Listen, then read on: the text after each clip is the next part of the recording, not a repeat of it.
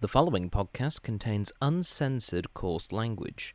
Listeners are advised that some of the following content may not be appropriate for those under 15 years of age.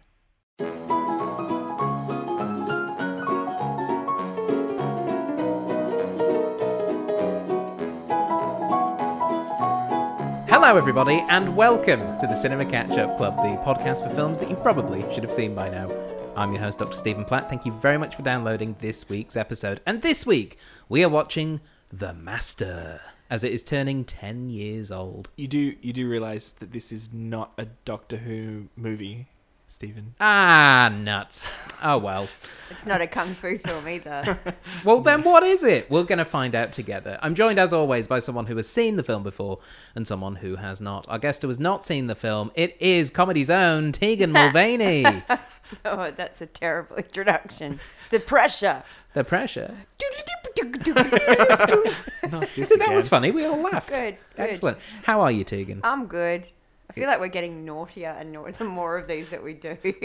Yeah, that's why we have to space them out now, just to try and let it breathe a little bit. Otherwise, it'll just become an hour. We of don't respect nonsense. the rules of the podcast. You've had some sugar, haven't you, Tegan? No, I've had carrot.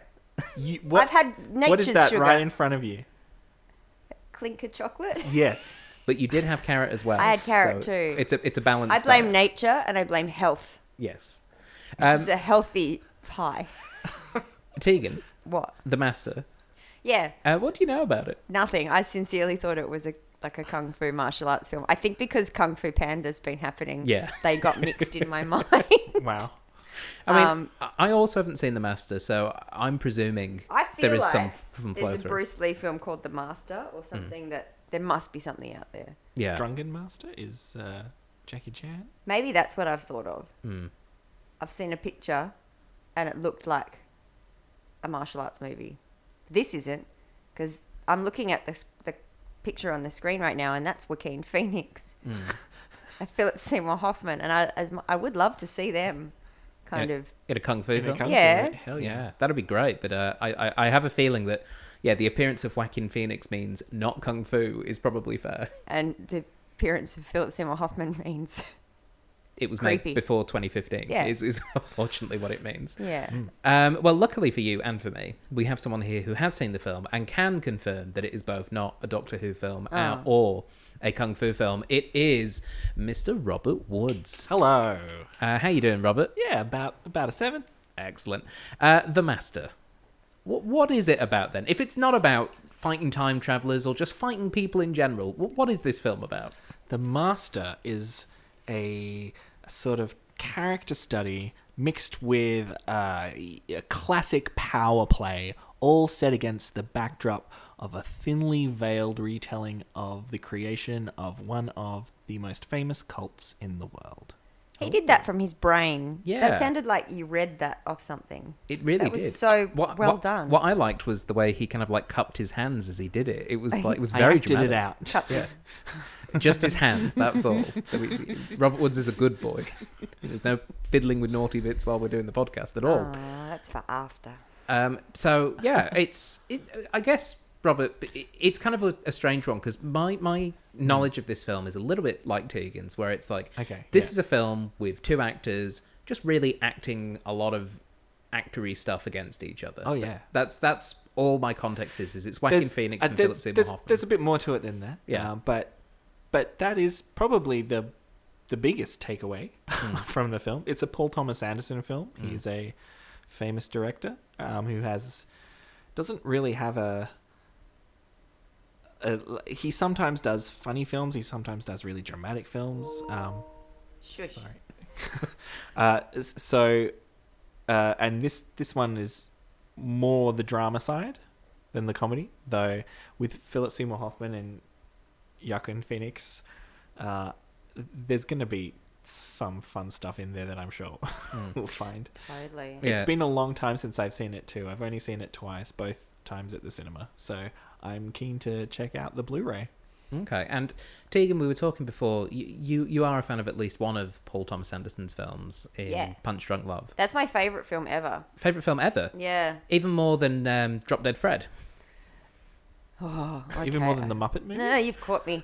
I think if I was Like if I was on a date and I was trying to impress someone who was filmy, I'd say that Punch Drunk Love is my favourite film ever. Nice. That's the way I'm going to describe it. I'd fall for you. Oh, stop it. Punch Drunk Love is great. It's just it's like we were talking about before how it just shouldn't work because it's so full of whimsy and naff lines and cheese, but it's done so well that it's just also got this streak of just bizarre idiosyncrasies. Yeah, and pain and like Yeah. loneliness, and it's just gorgeous the way that it paints this odd picture of this couple that shouldn't work and a main character who you shouldn't be rooting for.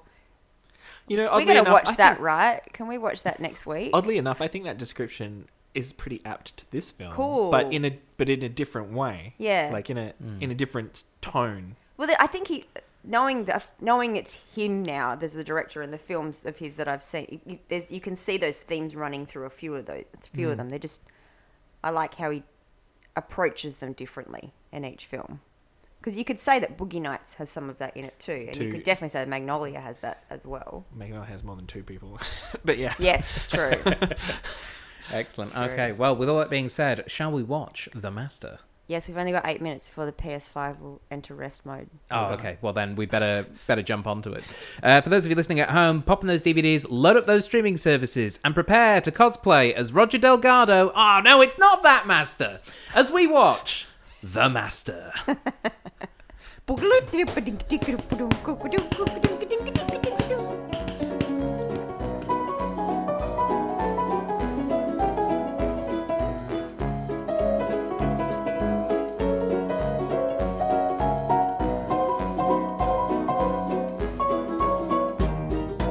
Welcome back, everybody. We have just finished watching The Master, and I'm joined once again by Robert Woods. Hello. And Tegan Mulvaney. Hello. Tegan, Yeah. that was your first time watching The Master. Yeah. What did you think? I don't know. Correct. I don't know what I thought.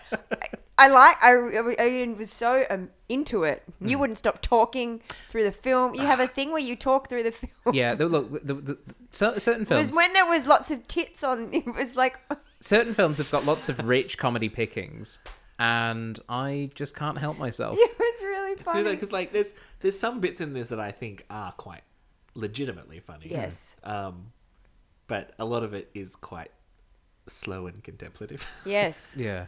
But it is. And as I was engaging. contemplating, Flight was just throwing these zingers from the side, and I was like, "Don't laugh, Tegan, because you just keep doing it, You're and you want to encouraging watch the You'll film." make Paul Thomas Anderson angry. Don't do it. Angry Anderson. Angry Anderson, indeed. No. I don't know what I thought.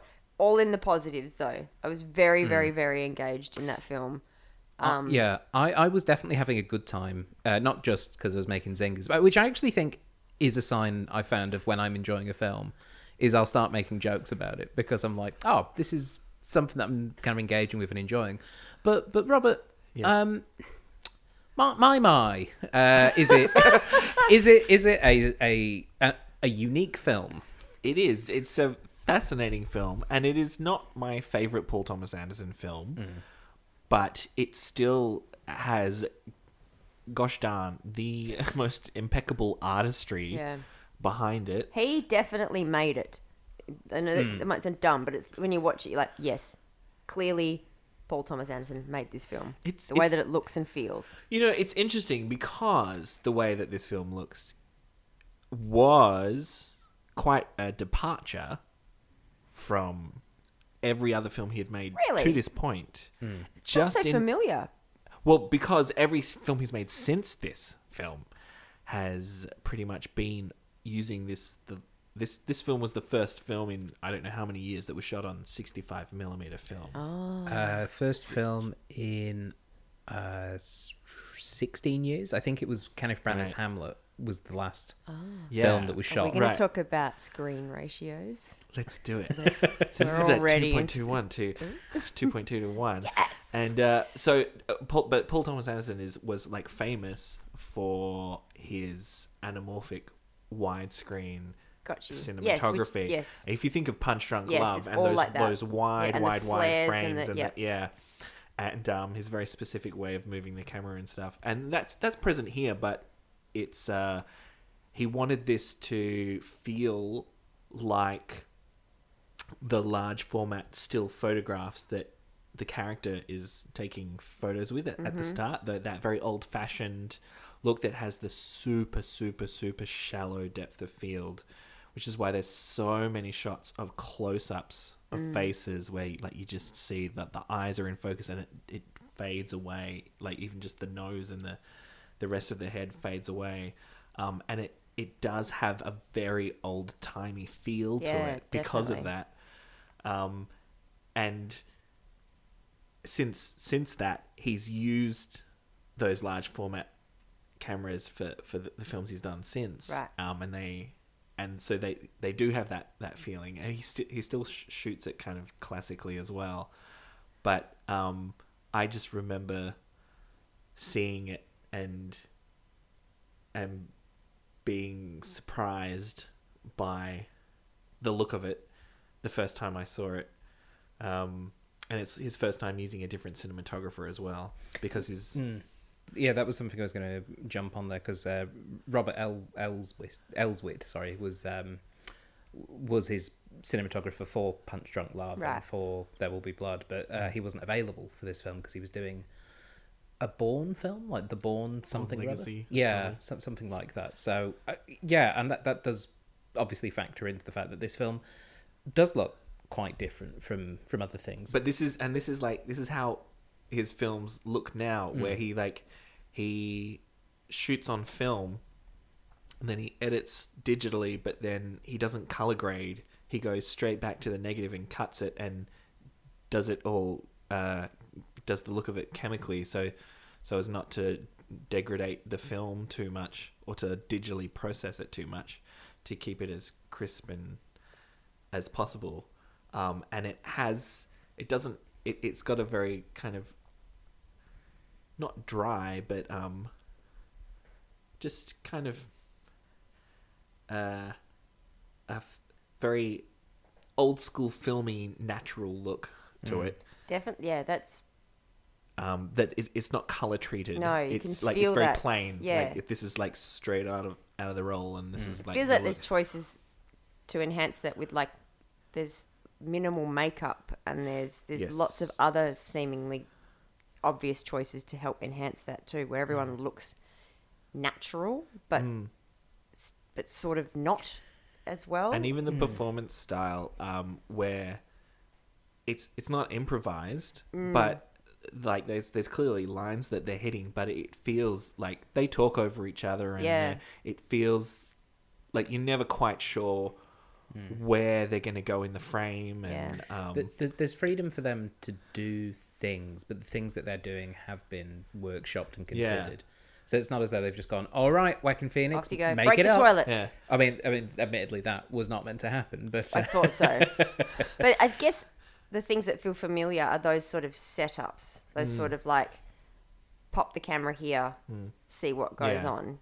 It reminded me of the Punch Drunk Love scene where he breaks the window. Yeah. And then all his sisters scream at So him. funny.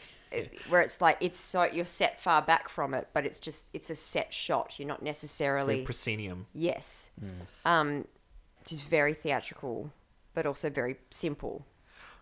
Even that shot we went wild over on the boat, where the camera was obviously attached to the boat because the camera wasn't moving. Everyone else was moving, but the camera shot was super still. yeah, the boat always remained center of frame, Yes. not moving, but the world He is likes doing that, doesn't he? It's Like he likes to attach it to car doors, and he doesn't care if people open or close the car door, and the camera swings out and that's back. it, Like doesn't he's matter. like he likes to. But it's a weird distortion to it because you feel like you should be moving, but the camera is dead still. Nothing is moving except the people. It's really cool. It actually gave me the impression of being on a boat, because when you're on a boat, the boat doesn't seem like it's moving. No. It seems like the world around you is moving. And having been on many an Irish Sea ferry crossing, that sort of rough sea thing, I was like, oh, it's like being 10 again. What? The story of the film is surprisingly the foundation of the Scientology movement, which for legal reasons. For legal reasons, sorry, the foundation of the cause. Very, very clever. I figured it out, and I felt so smart. Yeah, you figured it out. Even though it was very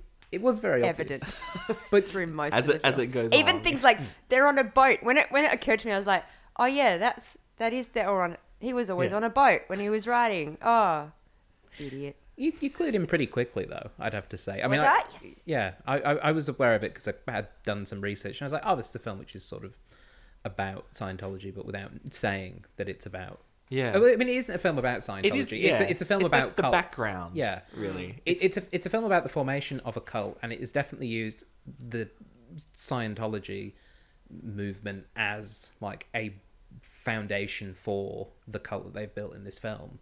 But the film isn't so much about the specifics of the cult, because we don't really learn that much about the teachings in terms of what they specifically are, because they're not what's important. What's important is how this central figure, and indeed the figures around him, are putting themselves in this position of power and influence over other people.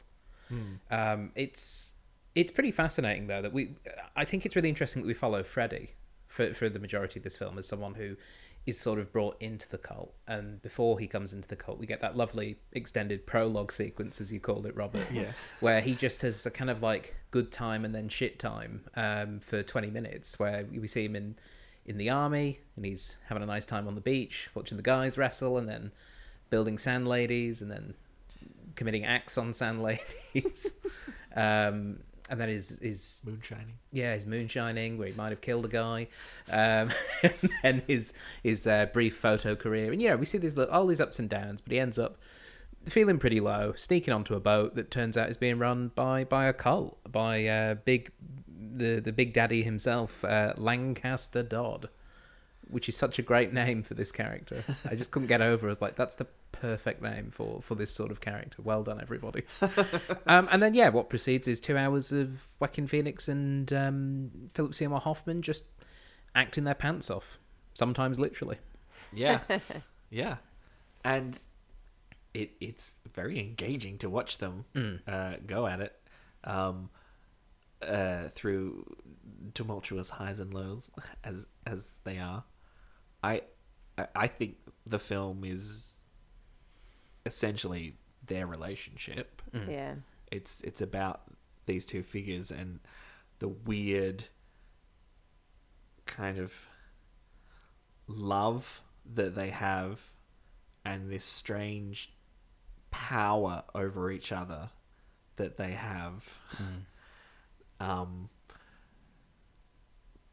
And it's not the central relationship in this one feels harder to grasp at than I think a lot of other Paul Thomas Anderson films, which is why I don't think it's stuck in my mind as much as the others, as great as it is put together and it is to watch.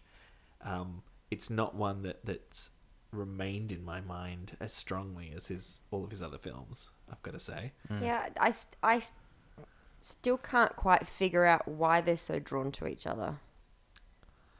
I think that that's I can see essences of it, but then at the end I was like, you told him to come to England. Now he's going away. Oh, there was But was things that I a dream? I hope not. That would have been really Is annoying. that what they're... it was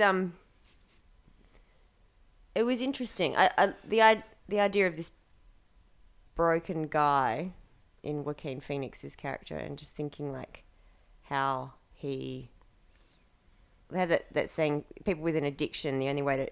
T2 said it. The only way to deal with an addiction is to replace it with another addiction. And that's what you kind of see a lot of broken people who maybe have had something that they're trying to find something to fulfill their life or fill the a hole void. that's there. Yeah. And Freddie goes all in. Like, I think it's really interesting that he becomes a dogmatic follower more for his social standing than for any belief in what the cause actually represents. To the point where, he beats up Bill because Bill says that the new book is not very good. And that's not the only time we see him physically harm someone that opposes the position of power that Lancaster holds. And it is really interesting because I sort of get the attraction, if we want to call it that, of Freddie to Lancaster, because he is so helpless. He's almost like, if I can lift up this poor soul, if I can make this sinner become a valuable member of the cause and of our community, then my powers are essentially unlimited. I can do anything. That would be my reading of it anyway, for that half of the relationship. And for Freddie connecting onto Lancaster, he's got it all. He's got a boat, he's got daughters that are getting married. Whenever he's got something that needs reminding, his wife comes into the bathroom and just jacks him off until he remembers it. Like he's I mean, that scene was that quite shocking. me. It was shocking. It was great. Sorry, Robert. Well, we don't get Lancaster's prologue. So we don't ever get the solid reasoning. We can make inferences, but we don't get a solid reasoning why he's drawn so much. And I think that's I don't so much have a problem with. I can see it. I can see his love of, especially that very last scene where you see his kind of jealousy of that man's freedom, or perceived freedom to him, considering where he is and the amount of pressures on him. But also, what am I trying to say? Because we're in Freddie's point of view, all the way through it, I was never quite sure, with the way Joaquin Phoenix plays it, how much he really cared about all of the what's it called, the cult stuff, The teachings, the lessons. Like how much he really believed or cared about that stuff, and as much as he was intrigued by this man. Well, it fluctuates from throughout the film but I do agree that he does show at times the window to the wall sequence where he's just trying to get that method, whatever that lesson is, and he doesn't get it. But I think he's persisting in it not because he has a belief for the cause, as you say, but because he wants to impress Lancaster. Yeah, and like it feels like Lancaster in that moment is like, this isn't working, but we just need to wrap this up because this guy's beyond help. And and I don't think he wants to admit that this guy's beyond help. But yeah, I guess I read it sort of similar, slightly different of him. I didn't read it as him thinking he was beyond help. I read it as him thinking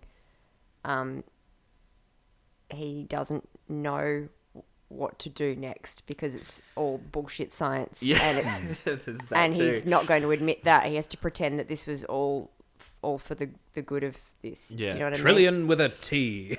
That's what it felt like, that moment. He was going, it was like a moment of seeing that character, Lancaster, just be like, oh, I'm not really, this is, I'm bullshitting my way through this and I can't make this person work because this person's too broken. They both bullshit each other. Yeah. All the way different through. way. Okay. Yeah. And like they do. Maybe they see that in even each at that other. very, very end is like, I feel like is that final bit of bullshitting, but there's at least an understanding of underneath what's there, and that if you get anything out of the film, it's that final scene where there's this understanding between the two of them, and it's kind of sad, happy, bittersweet kind of thing. It's an interesting spot to leave it on. And then also he gets to have sex, and that's all he's been trying to do for the entire film. Yeah. But that feels like it's very much, even though sex is not forbidden in the cause, it feels like a sort of rejection of all the teachings of you are not an animal. Yeah. It feels as though doing something that is quite physical, and the way it's shot as well, for me, I think it very much shows where Freddie has kind of gone, yeah, these teachings were nonsense, and I am going to go, and whatever I'm doing next, I'm doing it because it's what I think is what I want to do, as opposed to he's not connected to the cause in any way. Like he has left that cause. I wonder if I feel a bit blue-balled by the film. Go on. Where I wonder if it felt a bit, if you're tackling, albeit subtly, in inverted commas, something like Scientology and a character like L. Ron Hubbard, and there's a bit, there's a nice little kind of character exploration. This is definitely a character exploration film, like you were saying at the start. But you have someone who is utilizing pseudosciences, is building a cult around him, or a church around him, and then because we have that narrative, as soon as that stuck out in my head, I was going, I think I want a little more. I don't need you to teach me the practices or any of that sort of stuff, but I need a little more of a break to this. We got some breaks in that character, in Lancaster's character, where he snapped or he changed, but there was not enough grit. It's if you know what I mean. I don't think it was ever advertised as a Scientology film, and it was never. It doesn't need to be either. As that as well. No, it doesn't need to be. It was as soon as it kind of dinged in my head, I went, oh. There's like another interesting thing there. And I was like, you are exploring the idea of this being pseudoscience, hypnotherapy, hypnosis, indoctrination.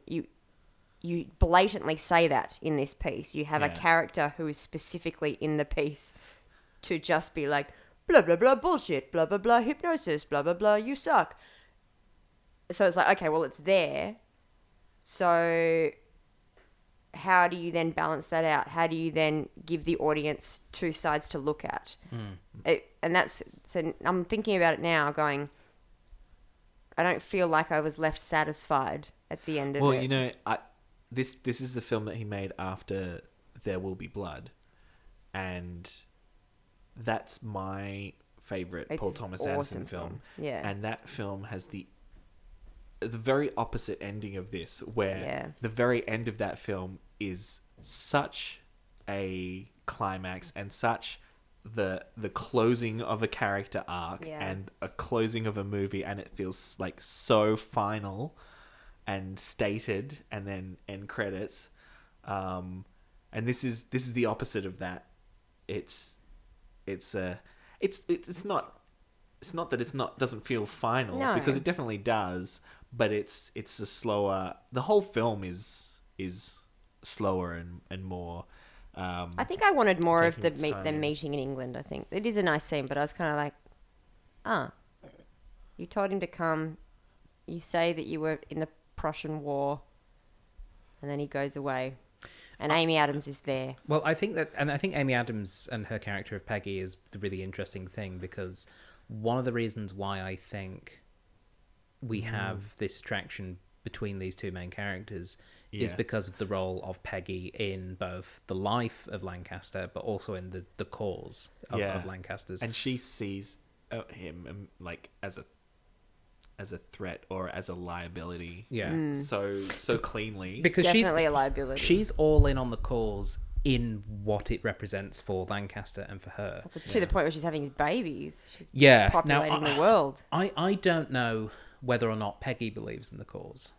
From my reading, I have a feeling like she's more along the line of believing it. Yeah. But part of me is also thinking she's believing it because if she doesn't believe in it, the whole of her life is a sham. So do you know about the second in charge Mormon dude? You know, like the Mormons, the Latter-day Saints, how there's, what's his name, Joseph Smith or whatever his name was. And the one who went up the mountain and then came back and was like, I can talk to God, and then went back up the mountain and went, I can marry heaps of bitches. Yeah. So the second in charge, she reminds me of the second in charge of the Mormons. So when the Mormons were invented, is what I was going to say. When what's-his-face Smith came back down the mountain the second time and was like, hey, guess what? God just said I can marry whoever I want and I can have 7,000 wives. It's what God told me. The guy that was second in charge was so distraught about that because he loved his wife and was married to his wife and only wanted to be with his wife. And his faith in this, he followed this fuckwit all the way through America and all through this stuff and was so upset with this man for changing the rules that he almost lost his position because he wouldn't marry other wives. So the way that he fixed it was any Mormon widow, he would then marry the widows. So he would marry women in their 60s and 70s, or however old they were getting at that time, so he could still live with, as many wives as he wanted. He ended up with like 30 wives, but he married the ones that needed looking after and protecting. He's like the Laura Dern character. He was, because and the reason it reminds me of that is because it was Laura Dern and Amy Adams, particularly Amy Adams' character, is because it's like they have to keep up. They have to keep this up. They'll find a way to make it work because they have to. Yeah. Because they've just given their lives over to this whole cause. Wasn't Brigham Young that you were thinking? Probably. I don't know. Just the second dude. He just married all these widows. Which, funnily enough, was the instruction that Joseph Smith led for his new wives. Brigham Young. And clearly Lancaster died as well. Yeah, it is interesting that this does feel, obviously, like a very American story because of its, and not only its reflections of its vague basing on Scientology, but also to an extent Mormonism and the Latter-day Saints, who probably aren't too keen on being roped into this conversation of cults. But any cult, any church, you could argue any religion has this infinite need to believe, and that infinite belief system is put onto primarily men in a position of power who say that they talk to a higher being, or who say that they have the truth. QAnon, so. Yeah. And what I think is quite... absolutely. Even looking at it from that, like looking at conspiracy theorists nowadays, this sort of stuff. Need to double down. Yes, because they know the truth, and they are expanding people's knowledge and enlightenment. But what I think is quite clever that this film does is, I think, by not basing it on Scientology, just because obviously that would have presented all sorts of legal issues, but by not basing it on what the beliefs of the cause are, they're not that important to the film. And I think that's the really clever thing, because the point of the discussion isn't saying, oh, religions are bad or these things are bad. What it is it's an examination of these power dynamics. Yeah. Now the clash of these two. Yeah, it may also, you may come away going, boy, these things are bad. Yeah. But I think that's more down to an individual reading than the intent of the director. Yeah. And that's why I don't need necessarily, go back to being blue-balled, I don't necessarily need Lancaster to be a bad guy, because I don't think I think there is something important in him genuinely believing in what he teaches and sees, and studies, and the intricacies of the things that he creates. But I think I need more tangible wear and tear, like more like I don't know. I don't know what I need. Who knows what I need? I do feel as though the second half of this film does meander a little bit and get a bit lost in its own stuff, and that maybe makes sense because certainly from Freddie's perspective, he's very confused. He's got a lot going on. He's trying to figure out what he actually wants from his life. He then tries to get some of it, obviously with Doris. Turns out, you waited way too long there, buddy. She's in Alabama and she's Doris Day now. But it's, which is a wonderful joke. But it's kind of really interesting that the film does a good job of capturing that, and I actually think it hurts the film a little bit. The whole motorbike sequence with just like, oh, he's not coming back with the bike. Oh, he's not. He's gone. That noise. Well, it left me cold. But even like I can understand how tantalizing it is to explore the cult side of it, and the writings and stuff of it like that. But in focusing on Joaquin Phoenix's character so much, those he always kind of has to be in the vicinity of them for them to be in the film. True. And and they do justify these long sections by always cutting back to him and holding on his face as these speeches and principles and things are being told. But definitely love those parts to see it have they're a really interesting. Yeah. But and seeing his behavioural change throughout them, because obviously when he's going through his initial stuff on the boat and he's like writing messages going, do you want to fuck to the other people, like you see like him that. trying to fit in, and then you see him going along with it. You see him genuinely being affected by it, and then and then just being annoyed with it. And Maybe I wanted more of that. Perhaps. it's never, it's also interior. It's all very, very interior, and it's all up to us to decipher and to figure it out. I think what we think he's feeling at any given time, and it is very much open to interpretation, I think. Joaquin Phoenix in particular, I think, does a really good job of making the interior as exterior as he can without saying, this is what I'm thinking, this is what I'm feeling. I think they both do. Yeah. Well, everyone, like, it's a bloody great ensemble cast. It's a great this, cast. Actually. Yeah. Even the side players are all like... Yeah, you got Rami Malek there, just... He's fantastic. Rami Malek does some of the best background acting. Yeah. I Jesse couldn't stop. Plemons. Yes. Jesse Plemons is Rami great. Malek, I couldn't stop looking at in a lot of the scenes because he was just this awkward nerd. Yeah. Who was, the way he was standing and holding himself, it was really endearing and so different to what you see him in nowadays, I guess. Yeah. It's very funny. It was good. As you say, Jesse Plemons, he's great in everything. Yeah. And he was great in this. As Baby Hoffman. Yeah. This sort of like first Pokemon evolution state of Jesse Ventura. He's not quite there yet, but he's really good in this. It's a great ensemble cast. I really also think they do an excellent job of playing around with the idea of temptation, particularly sexual temptation, because we know bloody Freddy's like jerking it on a beach in the opening 5 minutes. We know he's got some level of sex obsession or something there. And I think it's really interesting that a lot of the women who are in the cult aren't overtly sexualized in the way that I think a lot of other cult films would have them. You have Elizabeth, who is there as sort of who is physically, comes onto him and is like grabbing his thigh during one of the meetings and things like that. But the way... it's very much... It's really interesting that they play with temptation, but it's only sort of sprinkled throughout. I thought it was going to be a much bigger plot point because other films do that. And this film chose to have it there, but not have it as in your face.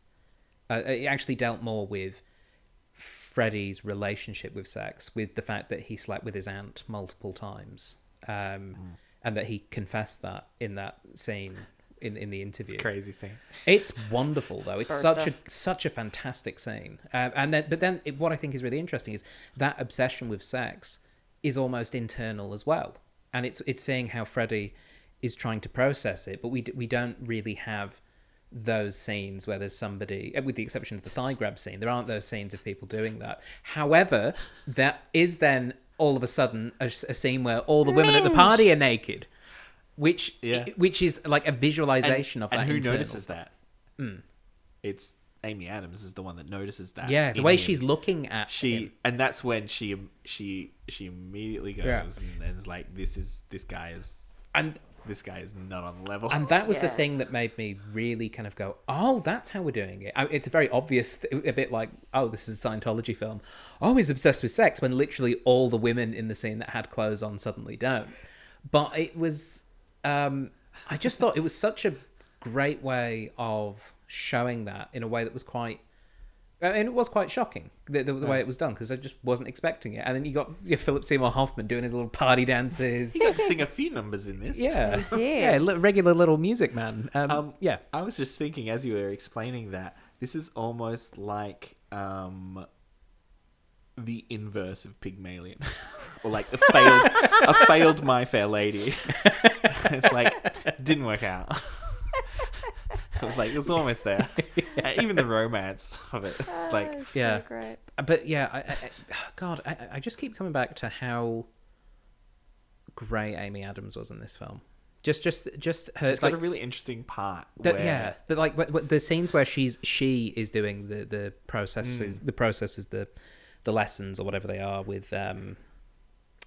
Freddy, where she's just shark-eyesing him the entire time. And it's like, I will break you, or you will actually become a member of this cult. And her eyes turn black. Yeah, and the way she holds that power, and then we see how she holds that power over other characters in the scene, and like the like the power she holds over Lancaster through sex and through force of will and through being the matriarch in this family figure and through having the children and all of this thing. She is a really interesting position character-wise in this film, and I love the fact that in that final sequence she's got what's quite clearly Peggy's chair off to one side of this grand throne room, and all the power is actually in that little chair. And it was so beautifully done. And the fact that she just gets up and leaves because she's like, this is not where this church is going. This following doesn't have Freddie in it, and I'm leaving. And from the point that she got up and left, I was going, right, well, they're not gonna, even though she's not there. Yeah, she said her piece. Even though Lancaster says you can stay or you can go, it's like there's no way. Yeah, there's no way. Yeah, Peggy's gone. That's it. It was remarkable. And that's also when Lancaster is like, if you find a way to live freely, let me know. Yeah, it's a remarkable film, but I have to agree with you, Tegan. I don't know if I like it. It's like, it's not the most fun film, is it? It's definitely got moments though. Oh, for There's sure. some beautiful... But it's not like it's not. It doesn't have that, like, the end of. There are multiple moments in There Will Be Blood, and I'm sure in Punch Drunk Love and Boogie Nights and Magnolia and stuff. But the end of There Will Be Blood, when it finished and the title came up, I uncontrollably stood up in the cinema. I just stood up. I was so elated. Like, this film never quite gets there. No. He goes back to Sandy though, his beach girlfriend, as Tegan named her, which was wonderful. Well, I thought that was an interesting, like, a callback, and it just, like, it clarified his arc to him in my mind, which was he just wanted to have sex. Yeah, and it's like he is the animal, and the other guy is the scientist. And they are oil and water. They might love each other, but they're never, ever going to get along. And they both know it. But it's an interesting notion because with Sandy, beach lady, because they lingered on him curled up in her arms most of the time. So you had the gratuitous, him grinding on her, but most of the time it was him wrapped up under her arm and being held, and she's massive. And he was only wrapped up with her when he was alone. When the other sailor boys were around, it was all get in there, doing all that kind of thing. And then when he's having sex at the end, it's very gentle. She's on top. There's lots of other things about it where you go, oh, well, that's not an animal fucking. That's genuine. It's two people enjoying each other's company. Yeah. Having a good time, having sex. Like it was calm and it was very free without being. There was no aggression in it, and you'd expect aggression. Like you see the way that he is all the way through it. Yeah. There was no aggression in that at all. There's no aggression towards women. In the whole film? Do we take that as maybe some of the teachings got through to him? I don't know. This is where I'm like, I actually don't know, because I look at that and I go.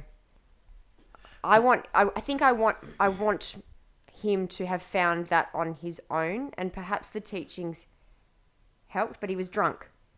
So when they're having sex, he'd had a drink again. So if the point was to replace the addictions with something else to free you, because the drinking and all of the boozing and everything was part of the problem, which is what Amy Adams kept saying, stop boozing, stop boozing. In that scene, he looks the most free he's ever felt.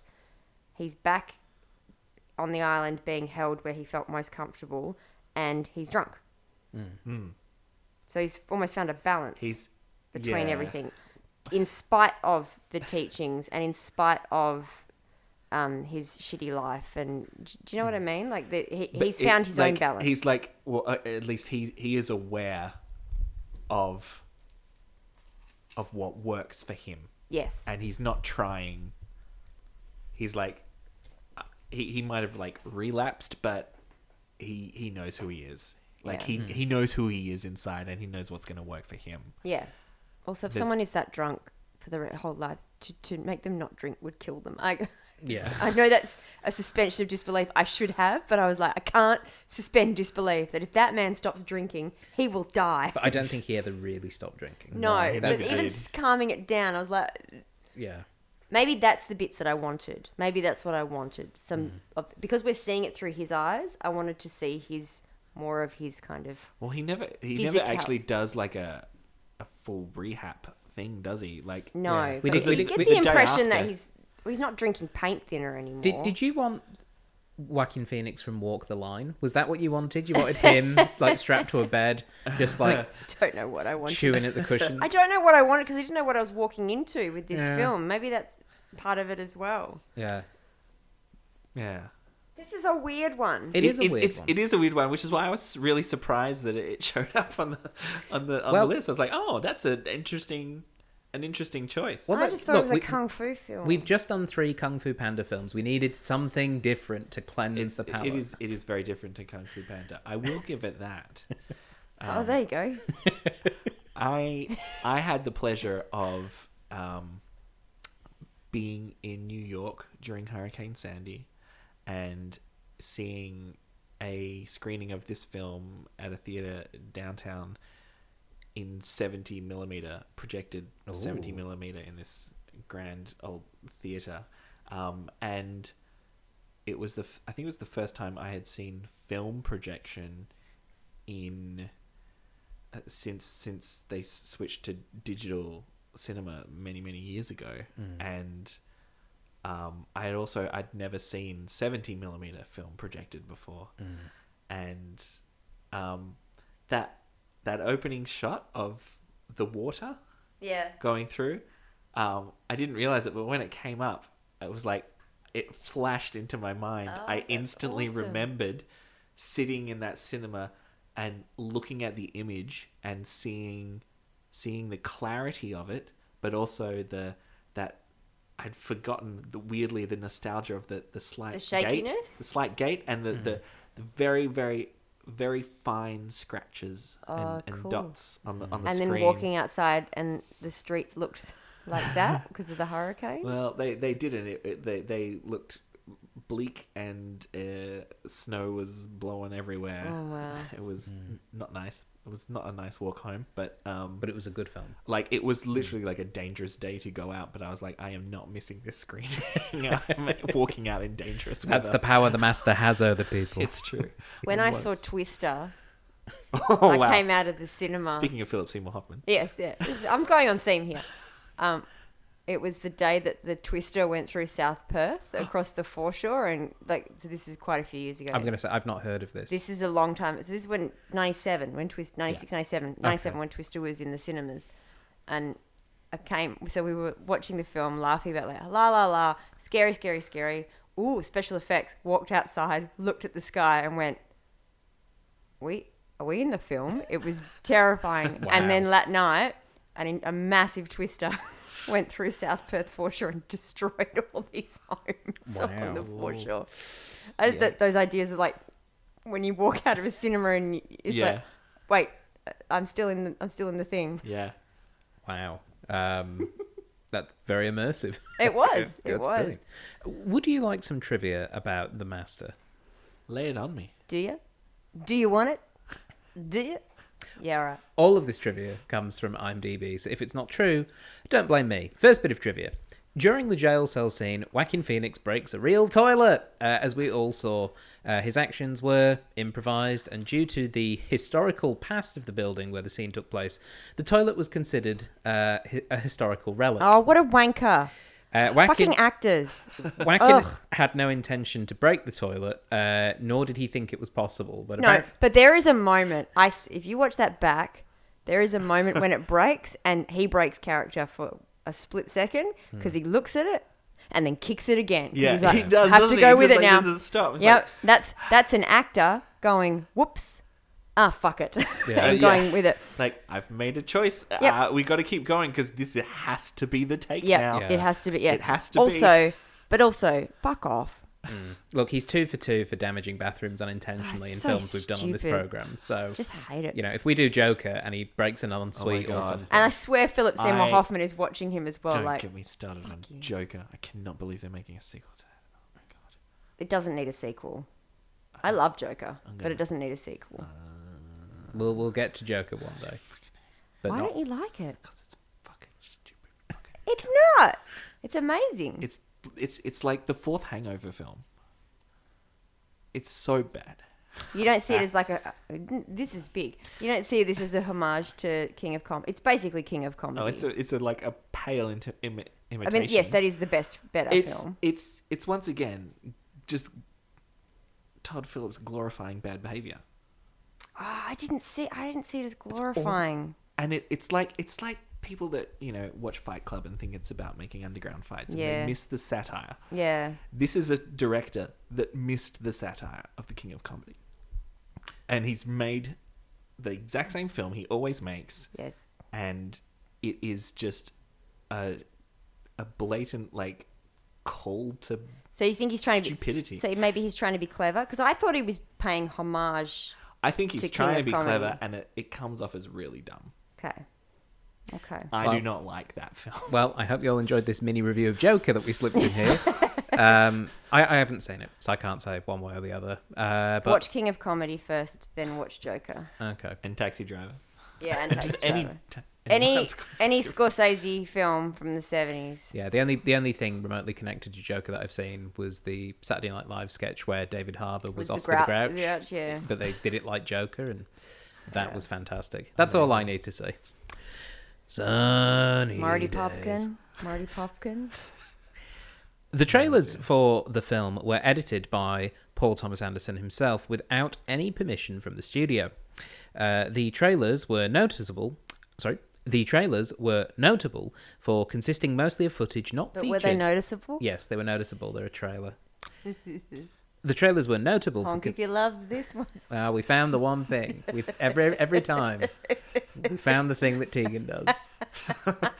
You're No, like- the thing that Tegan does is... Yeah. You're You're like Christopher Evan Walsh's character. Excuse me. Excuse me. That was very funny. Yeah. That's great. That was very And that's funny. so Paul Thomas Anderson. Yeah. Yeah. It's like, Excuse me.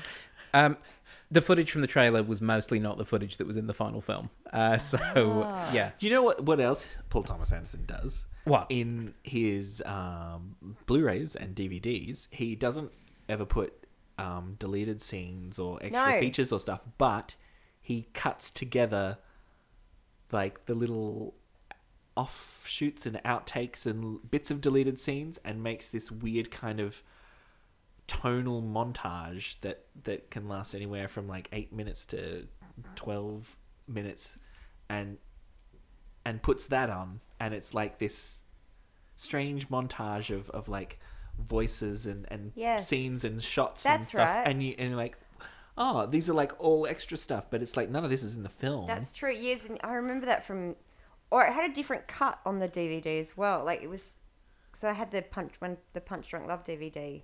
I have a vague memory of that. Punch being Drunk on. Love, and Punch Drunk Love also has the like a cut of the strange tonal painting Yeah. things as well. Yeah, that weird color saturation. But yeah, it does have these strange little extra That's things right. and these like little moments at the ends of takes and stuff that he likes. Like He's he got just, like, too much bloody time on his hands.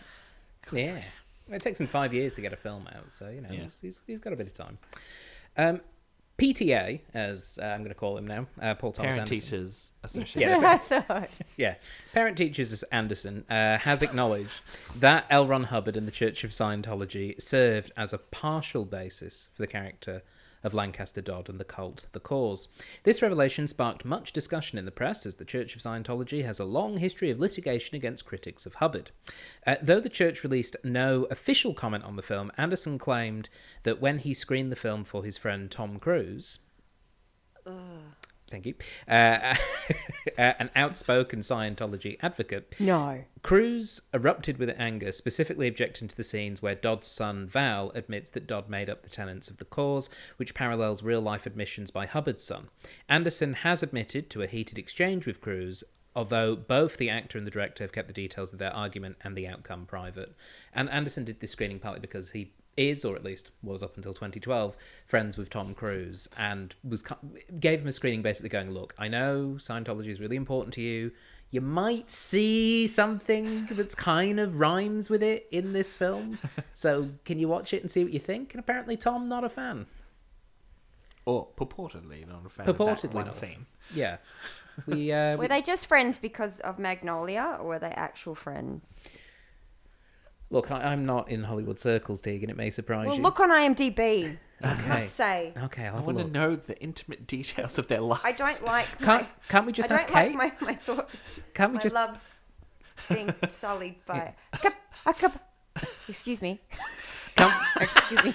Can't we just ask No, Kate no. Mulvaney, your sister, who is our Hollywood actor, I will now call her? No. She doesn't know Tom. She can ask Al. Al. He'll know. Al. Pasquino. Oh, Pacino. Yes. Yeah. Yes. That's a pretty good friend to have in Hollywood. I feel like Tom should stay friends with Paul Thomas Anderson because he did give him like his best role in a very long time. Yeah. He wanted that role. Yeah. And that's why I was like, it must be from that film, because he got recognition for that role. It was as well. good. And it was like, yeah, it was. I didn't know. I don't watch Tom Cruise films, but I would watch that one. I didn't know Paul Thomas Anderson directed Tropic Thunder. That's amazing. He directed Risky Business. But Tropic Thunder is, weirdly enough, the kind of film that Paul Thomas Anderson might direct. Yeah. You never know with him. We'll wait and see. Peggy Dodd, played by Amy Adams, makes the announcement that they, the Cause, will be publishing her husband, Mr. Dodd's second book, The Split Saber, in Phoenix, Arizona, because Phoenix symbolizes new beginnings. It's the same reason Joaquin Phoenix and his family changed their last name to Phoenix after they, in real life, left the Children of God cult in the 1970s. That's right. I forgot they're a cult family. I discovered from this The little Leaf. that Joaquin Phoenix's original surname was Bottom. Leaf Bottom. Yep. Because his real name's Leaf. Leaf Bottom. Yep. Because in Parenthood, he still goes by Leaf. He was Leaf in Space Camp. Yeah. He was Leaf up until after River died, I think. Point is, his name used to be Bottom, and that's His fine. name was Leaf Bottom. Leaf Bottom. River Bottom. Oh. Rain Bottom and Summer Bottom. That's the whole family. And their posh English cousin, Top and Bottom. Because that's Casey Affleck's wife, is Summer Right. Bottom. Thank goodness they changed it. Summer Phoenix. In order to achieve the effect of clenching his mouth and talking out of Clenching one his bottom? side, and clenching his bottom indeed, Joaquin Phoenix made his dentist attach metal plates to his teeth with rubber bands to hold them shut. The rubber bands weren't strong enough to hold his mouth shut, however, so they were eventually removed, but the metal plates, complete with screws that slightly cut into the inside of his cheek, were enough of a constant reminder that allowed him to play that aspect of the character. I sort of feel like you can probably achieve that without dental surgery. Why was it necessary for him to talk out of one side of his mouth anyway? It just made me not character understand, but it made me not understand a lot of what he said. He's doing the Marlon Brando thing. Whoa, whoa, Tegan. whoa, whoa, whoa. This movie premiered... This makes me I get the shits on when I hear these things from actors. Yeah. Just like act. Just act. part of me is like yes, and also part of me is like the actors never intend anyone to know any of that. They're just like doing what helps them. I know. I think that in the there was a moment when I was watching the toilet smashing and Philip Seymour Hoffman's just standing there. I don't know how method he is, but I was trying to like imagine his internal dialogue where he was like, "Oh, that's so much work. All you have to do is just do it like this." Just because he was so That's good. his character as well. I think so, but I'm like, just when they say go, you just do it, and then when they say stop, you stop doing it, and go, do, stop, stop. The Tegan Mulvaney School of Acting. Go do Go, stop. do, stop, stop. There's None heaps of of actors this that do fucking that. Yeah. stuff in your teeth and Leonardo eating livers in The Revenant, and I'm like, I hate it. Just do it. Just act.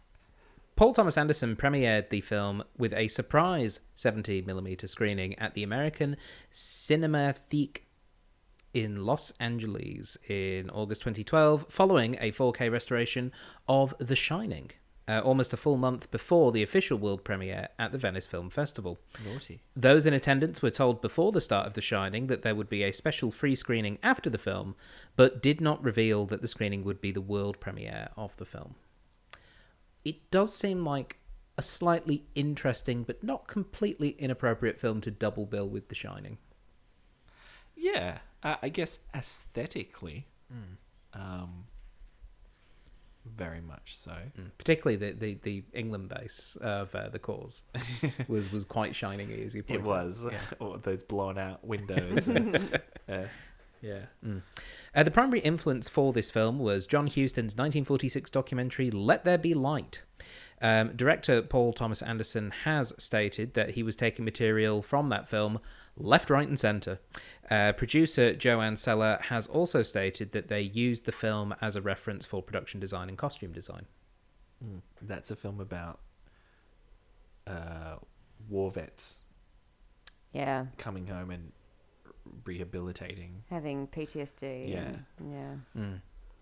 Yeah, that rang very true. That was a bit unsettling at the start to see all of that and be like, And I was wondering at the start if they were going to go into like blood trauma and body trauma, because I've been studying a lot of that recently about how because there was a bit of that in the teachings, I guess, that we heard from Lancaster Dodd and his stuff about how the body holds on to trauma when they were doing all the stuff about going back into the womb and into utero and past lives and things.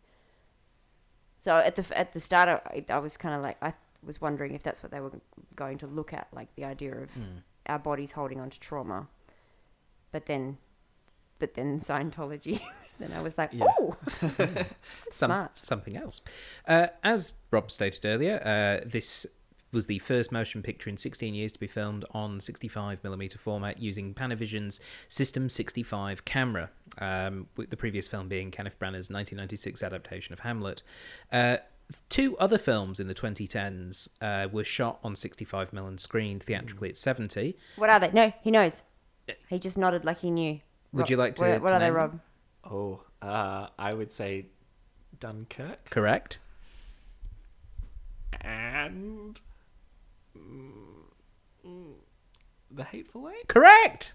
Dunkirk and The Hateful Eight. They were the other two films. I do remember the master, the talk of it filming on 65mm. I feel like it spurred on the other film diehards. Is it Sam Mendes? No, that's not Sam Mendes. I know that it's Tarantino. Tarantino and Christopher Nolan. Nolan, yes. Christopher Nolan, who shoots everything on or like IMAX or like the large format. Those. The two biggest film geeks currently directing in Hollywood were both like, oh, let's do that. Yeah. The final bit of trivia is that Lancaster Dodd very pleasingly yells, "Pig fuck!" at one point in this film. This was semi-improvised. Because when trying to get Philip Seymour Hoffman in the right headspace for this scene, Paul Thomas Anderson plucked out a piece of the actor's hair before a take, and that's what he shouted when he did that. So he was trying to get him wound up. He just pulled the hair. Apparently Philip Seymour Hoffman just went, "Pig fuck!" And he went, "Use it." So that's where that comes from. Which I'm just very pleased to learn. Having seen some behind-the-scenes material from Magnolia and seeing Paul Thomas Anderson directing Philip Seymour Hoffman in some scenes in that, I can imagine that happening exactly like you performed it. It's really funny. Oh dear, yes. Well, that brings us to the scores. We have to give this film a score out of 10, and Tegan. Yeah. It was your first time watching The Master, so you get to go first. What score would you give this film out of 10? Oh, I don't know. It's hard. I'll just go with how Rob Woods is feeling, and we'll go with 7 semen out of 10. 7 semen out of 10. Yeah. Yeah. It's a hard one to score. It is. Yeah. It's a good film. There's lots of wonderful stuff in it. It's a good film, but is it my kind of film? But is it my kind? It is my kind of film. That's the thing. But there's It's something not one I'm you like, want to rewatch immediately. Like, no, I'd watch parts of it. Like I'd go on YouTube and find excerpts and be like, I want to watch that bit again. I want to watch that bit again. I feel like there's just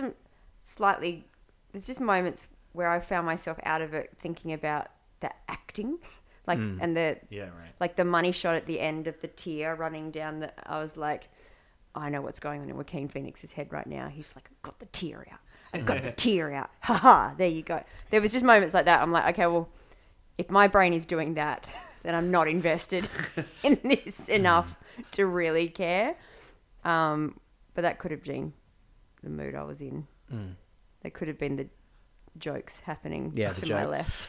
Yeah, sorry about that. Pulling me out of it. There were some incredible moments though. Yeah, 7 semen. Yeah, 7 out of 10. Yeah.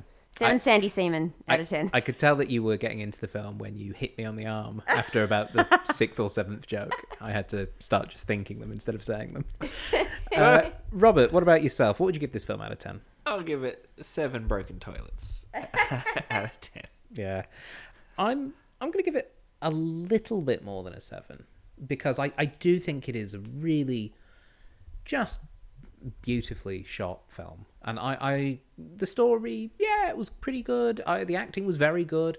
But just the look of the film, I was really impressed by. And it was just one of those films that was actually quite hard to take notes for because I didn't want to look away as much. And that I think is quite telling, having done a couple of hundred of these now. I can tell when it's a look that I like because I'm going, no, I have to look down to write my stupid notes. So, I really enjoyed it. So I'm going to give it 7.5 pig fox out of 10 because, it's good, but I agree it's probably not for everybody. Yeah. So that brings us to the end of this episode. Tegan and Robert, thank you so much for joining me on this episode of the Cinema Catch-Up Club. You're welcome. Thank you. And for those of you listening at home, thank you for listening in. You know what's coming up now. We got a Patreon. Excuse me. Oh, yes. Yes, sir? Sorry. Are you aware that Patreons sounds a little bit like, I don't know. Patronizing. Yeah. I can't keep this joke up. I didn't know you were going to, I thought you were going to ignore me. No. I didn't have a follow-up. Sorry, this is where I'm different from the cult leader Lancaster Dodd. If someone did that, I'd be like, yes, straight away. Which is why I was not cast in this You're film. cult leader Platt. Yeah. You're the cinema catch-up cult. My cinema cult, yeah, where we just have a nice time and watch films and then go home. That's the best cult. Yeah. If you want to be part of that cult and contribute money towards it, go to patreon.com/CCUC podcast. For as little as $1 a month, you can get eternal enlightenment and movie reviews. And I may poison you at various points. Like a Puerto Rican cabbage farmer. I didn't poison him. He drank it himself. I didn't poison him. He drank it himself. Drink the Passiona. You can also find us on Facebook. Just search for the Cinema Catch-Up Club there for news and updates. And you can subscribe. Get a new episode each and every week. iTunes, Spotify, SoundCloud, however you choose to get your podcasts. Do it. I'm not going to tell you how to do it. I'm not your mum. You're our leader. I'm your leader. In which case, you know what? Spotify, they've had a bit of a rough year. Let's help them out. Listen to us there, I guess. I don't know. Now I am He the sold master. out. Yeah, I sold out, absolutely. Now, however you want to listen to it. I understand there's other podcatchers. I don't know their names. Go and listen to them if you want.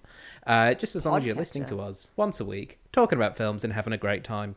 But that's all for this week. So until next time, I'm gonna get you on a slow boat to China, Yes, master. all to myself alone.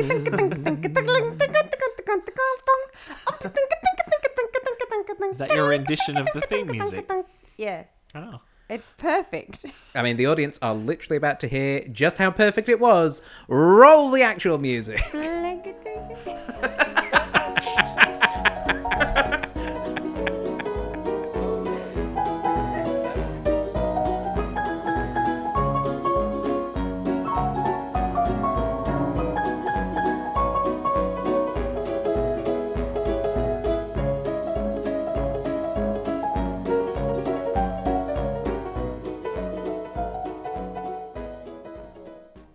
You have been listening to a Thought Jar Productions podcast. For more information, please visit thoughtjarproductions.com.